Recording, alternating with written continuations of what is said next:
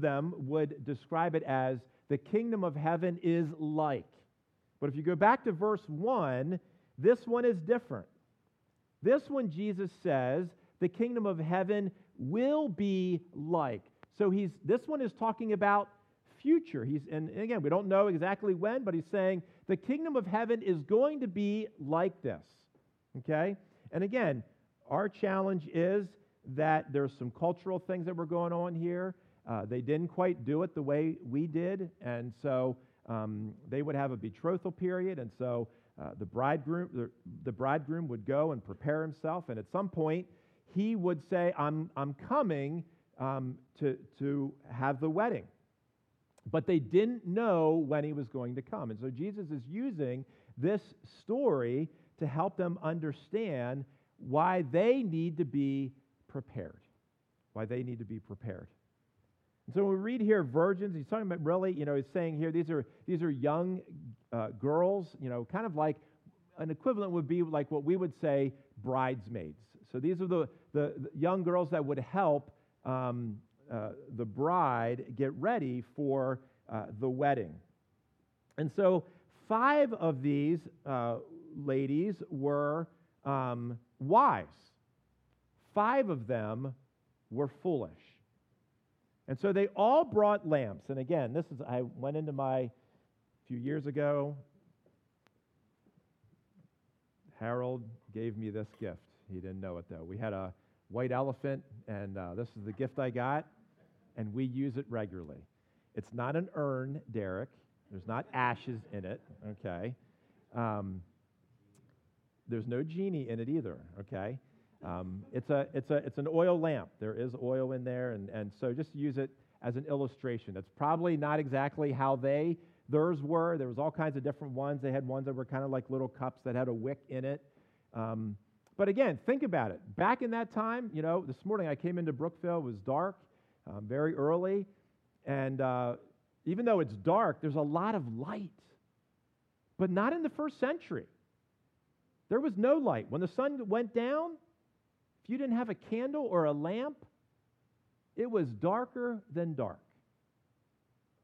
And so it's late. And so in the story, each of these gals, bridesmaids, had lamps. And so whether they were torches or, again, that's not really the point. But the point is they all had lamps so that when they heard the call from the bridegroom, and they would be able to escort him to the wedding, they all had lamps. But unfortunately, half of them only had enough oil for a little bit. They weren't prepared. And so as the story goes, the bridegroom says, "Here I'm coming," verse 6. "But at midnight there was a cry, 'Here is the bridegroom, come out to meet him.'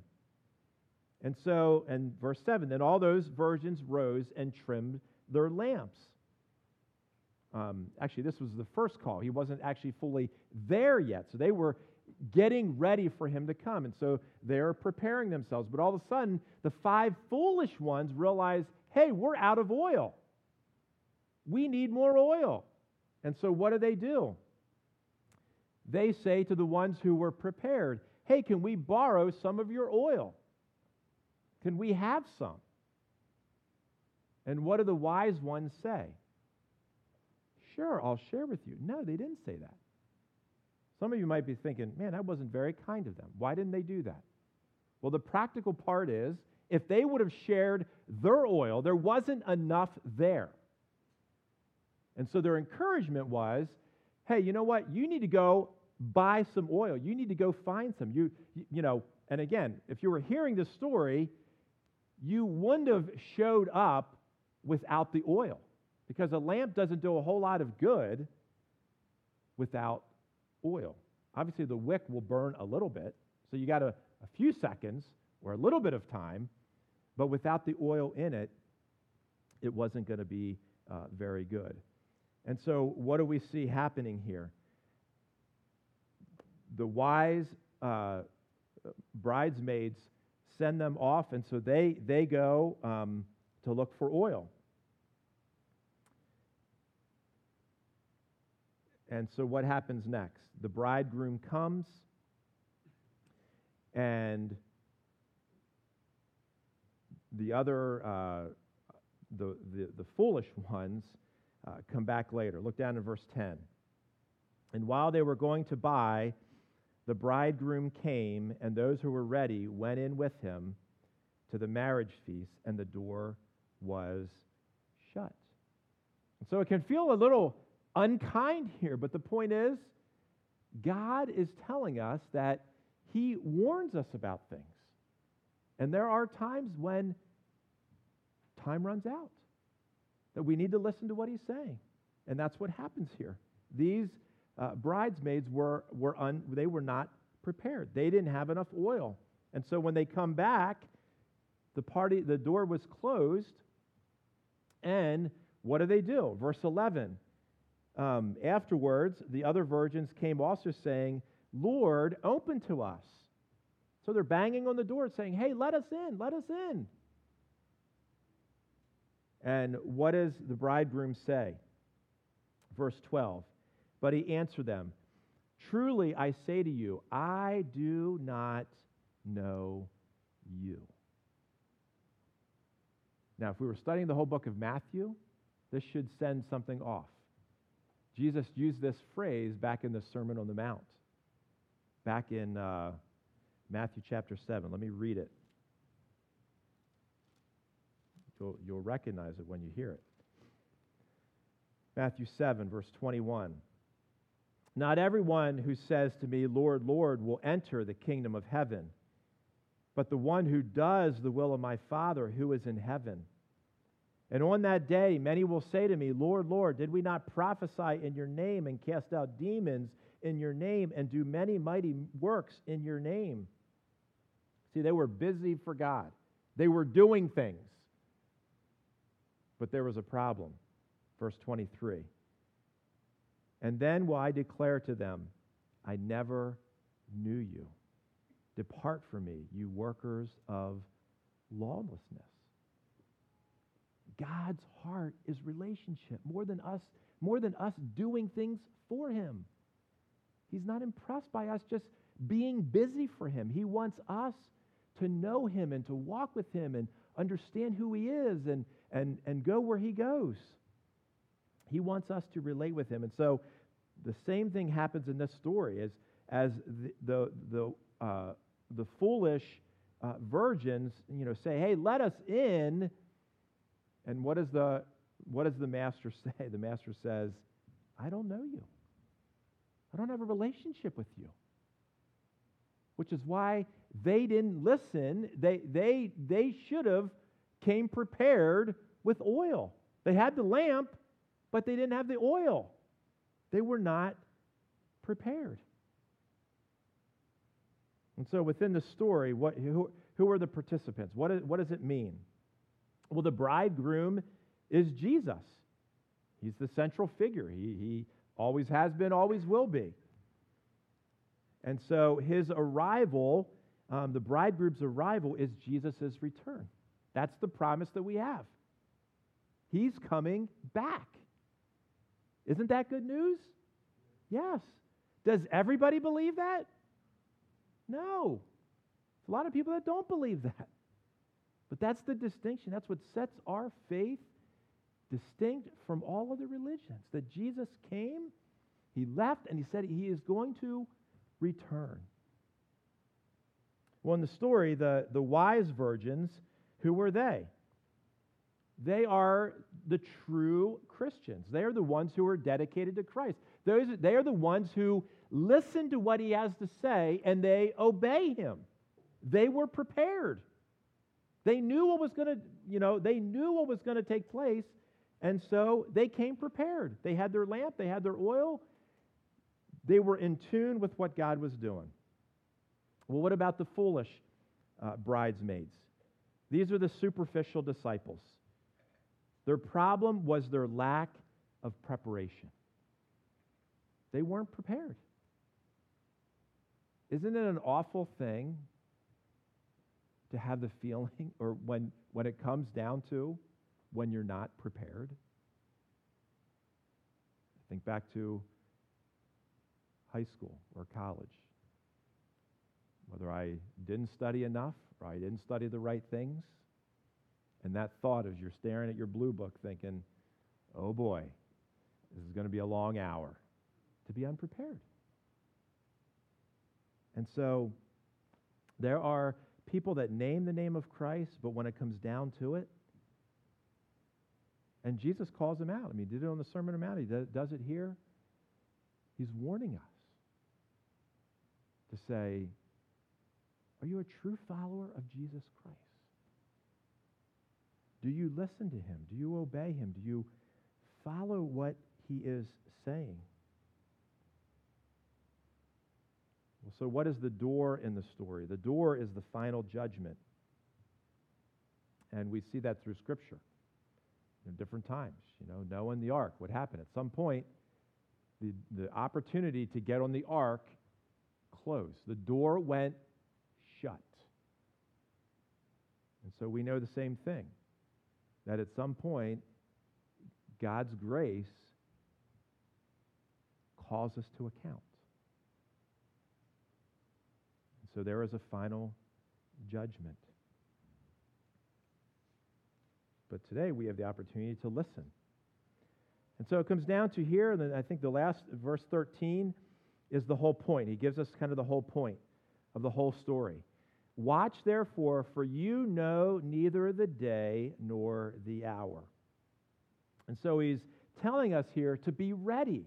Now I do want to caution, and again, anytime you, and again, he says and this isn't the first time, he says this numerous times through the Bible.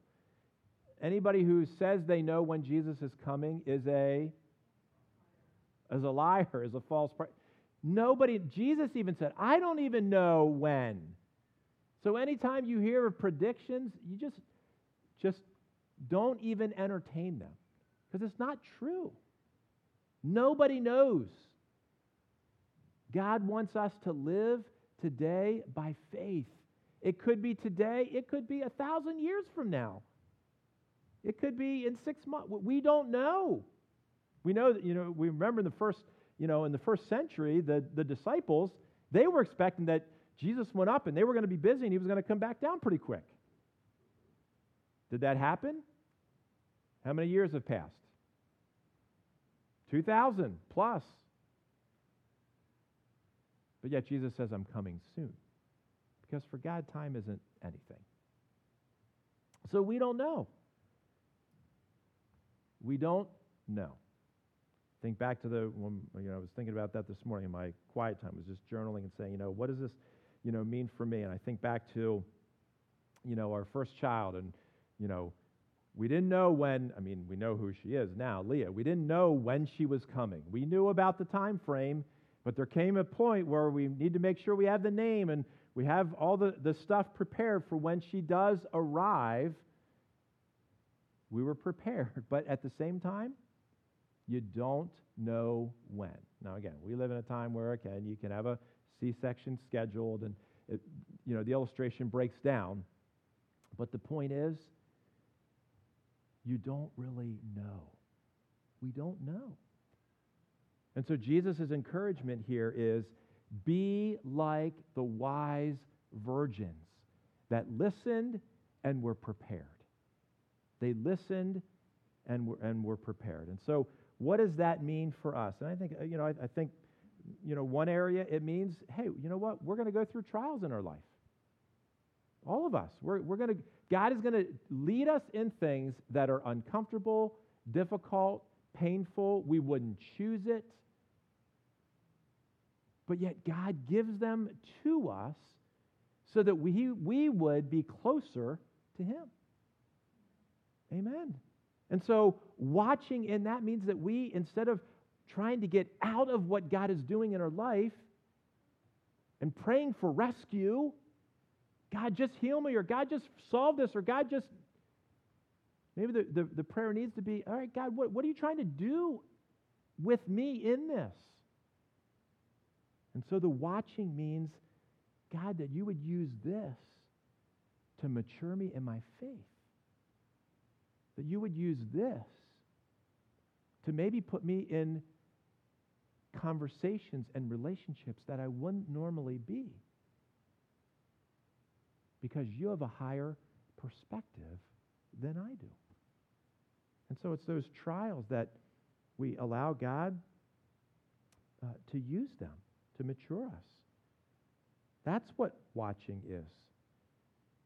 Watching also, it's developing that relationship with God. Our next series that we're doing is going to talk about some of the spiritual disciplines. We're entitling it "Practice Makes Progress."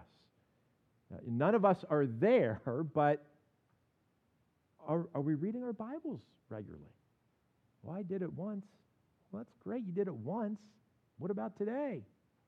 Prayer. So, silence and solitude and some of those, aspects of developing that relationship with God, knowing Him. He wants us, that's what eternal life is, knowing Him now. And so we need to be developing that relationship with Him. And I think sharing the gospel needs to be part of this. If you know Christ as your Savior, you know the gospel. You don't have to be rehearsed. You don't have to have a right way to say it. If you know Christ, then you know how to share the gospel. Just tell people what God has shown you. Use the scripture passage that God used to open your heart and open your lives, your life. And so we have that. You don't have to have all the answers.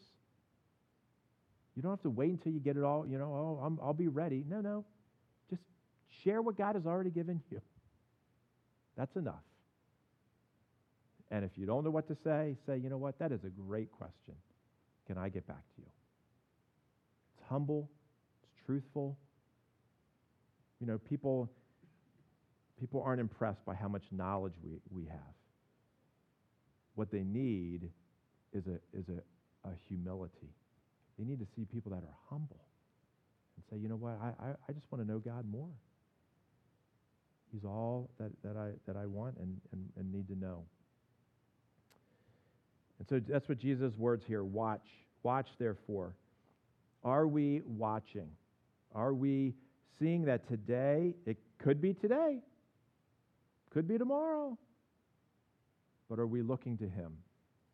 And so one of the ways that we also watch is by celebrating the Lord's table.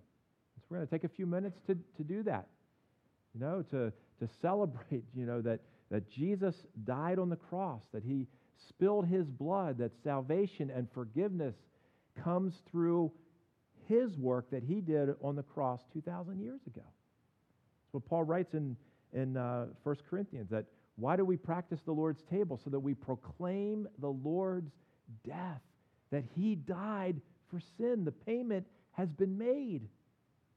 And so we need to be reminded of that. Let me read here from Matthew chapter 26, starting verse 26.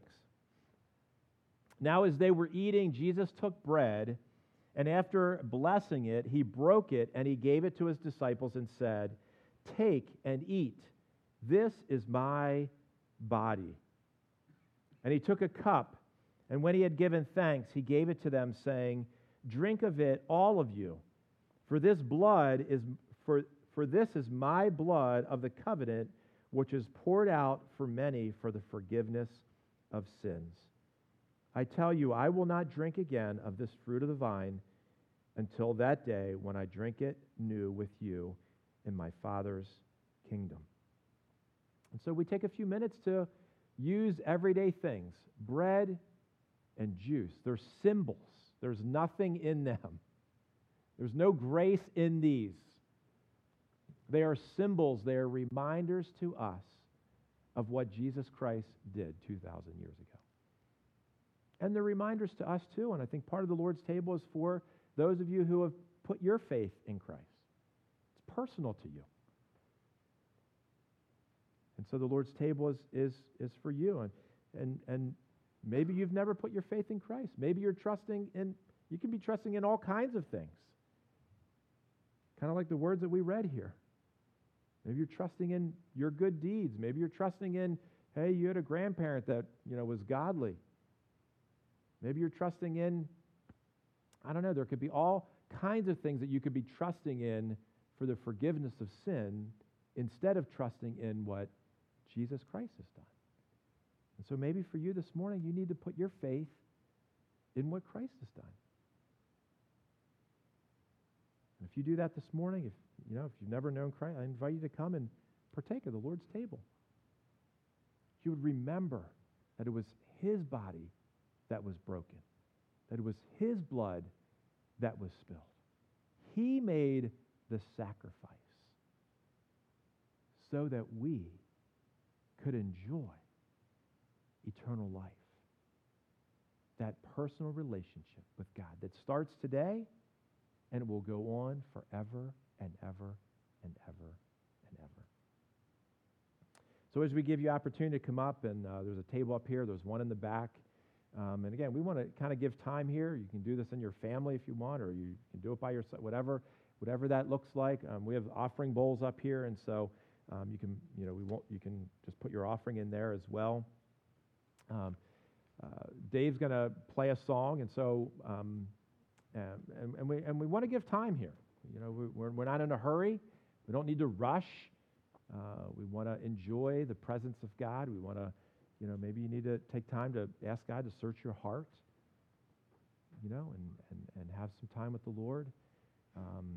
But let me pray. Father, we thank you so much for your sacrifice that you have made for us.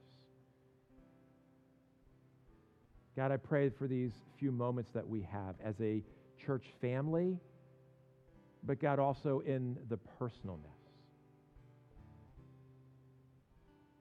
God, that you would help us to search our hearts, that you would help us to be reminded and thankful, God, that our relationship with you rests on what Jesus Christ has done, not near what we have done, but what he has done. And so, God, as we put the bread in our mouth, as we drink the cup, Lord, that we would be reminded of the real physical price that he paid because of our sin. God, we just give these moments to you. God, help us as a church to proclaim your death, your sacrifice. And it's in your name that we pray. Amen. Hear the voice of love that's calling. There's a chair that waits for you, and a friend who understands everything you're going through.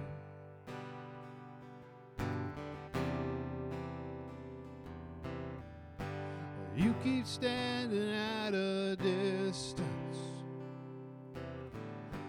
in the shadows of your shame. There's a light of hope that's shining. Won't you come and take your place?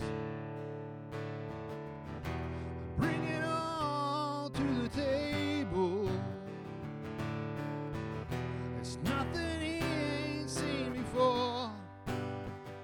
For all your sin, your sorrow and your sadness, there's a Savior and he calls. Bring it all to the table.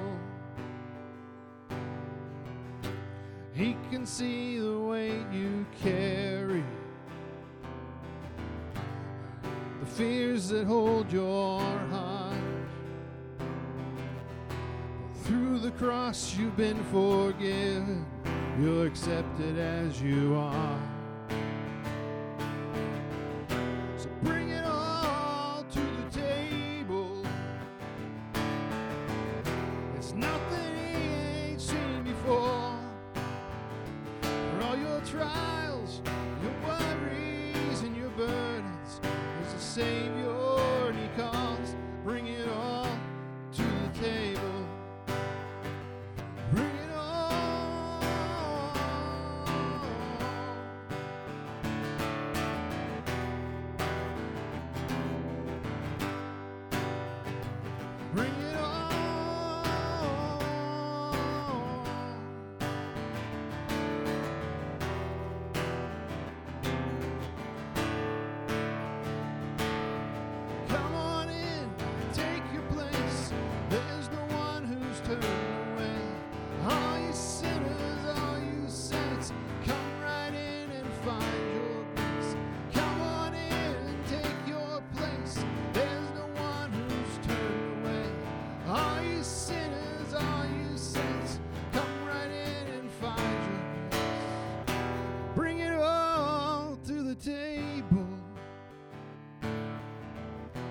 nothing he ain't seen before.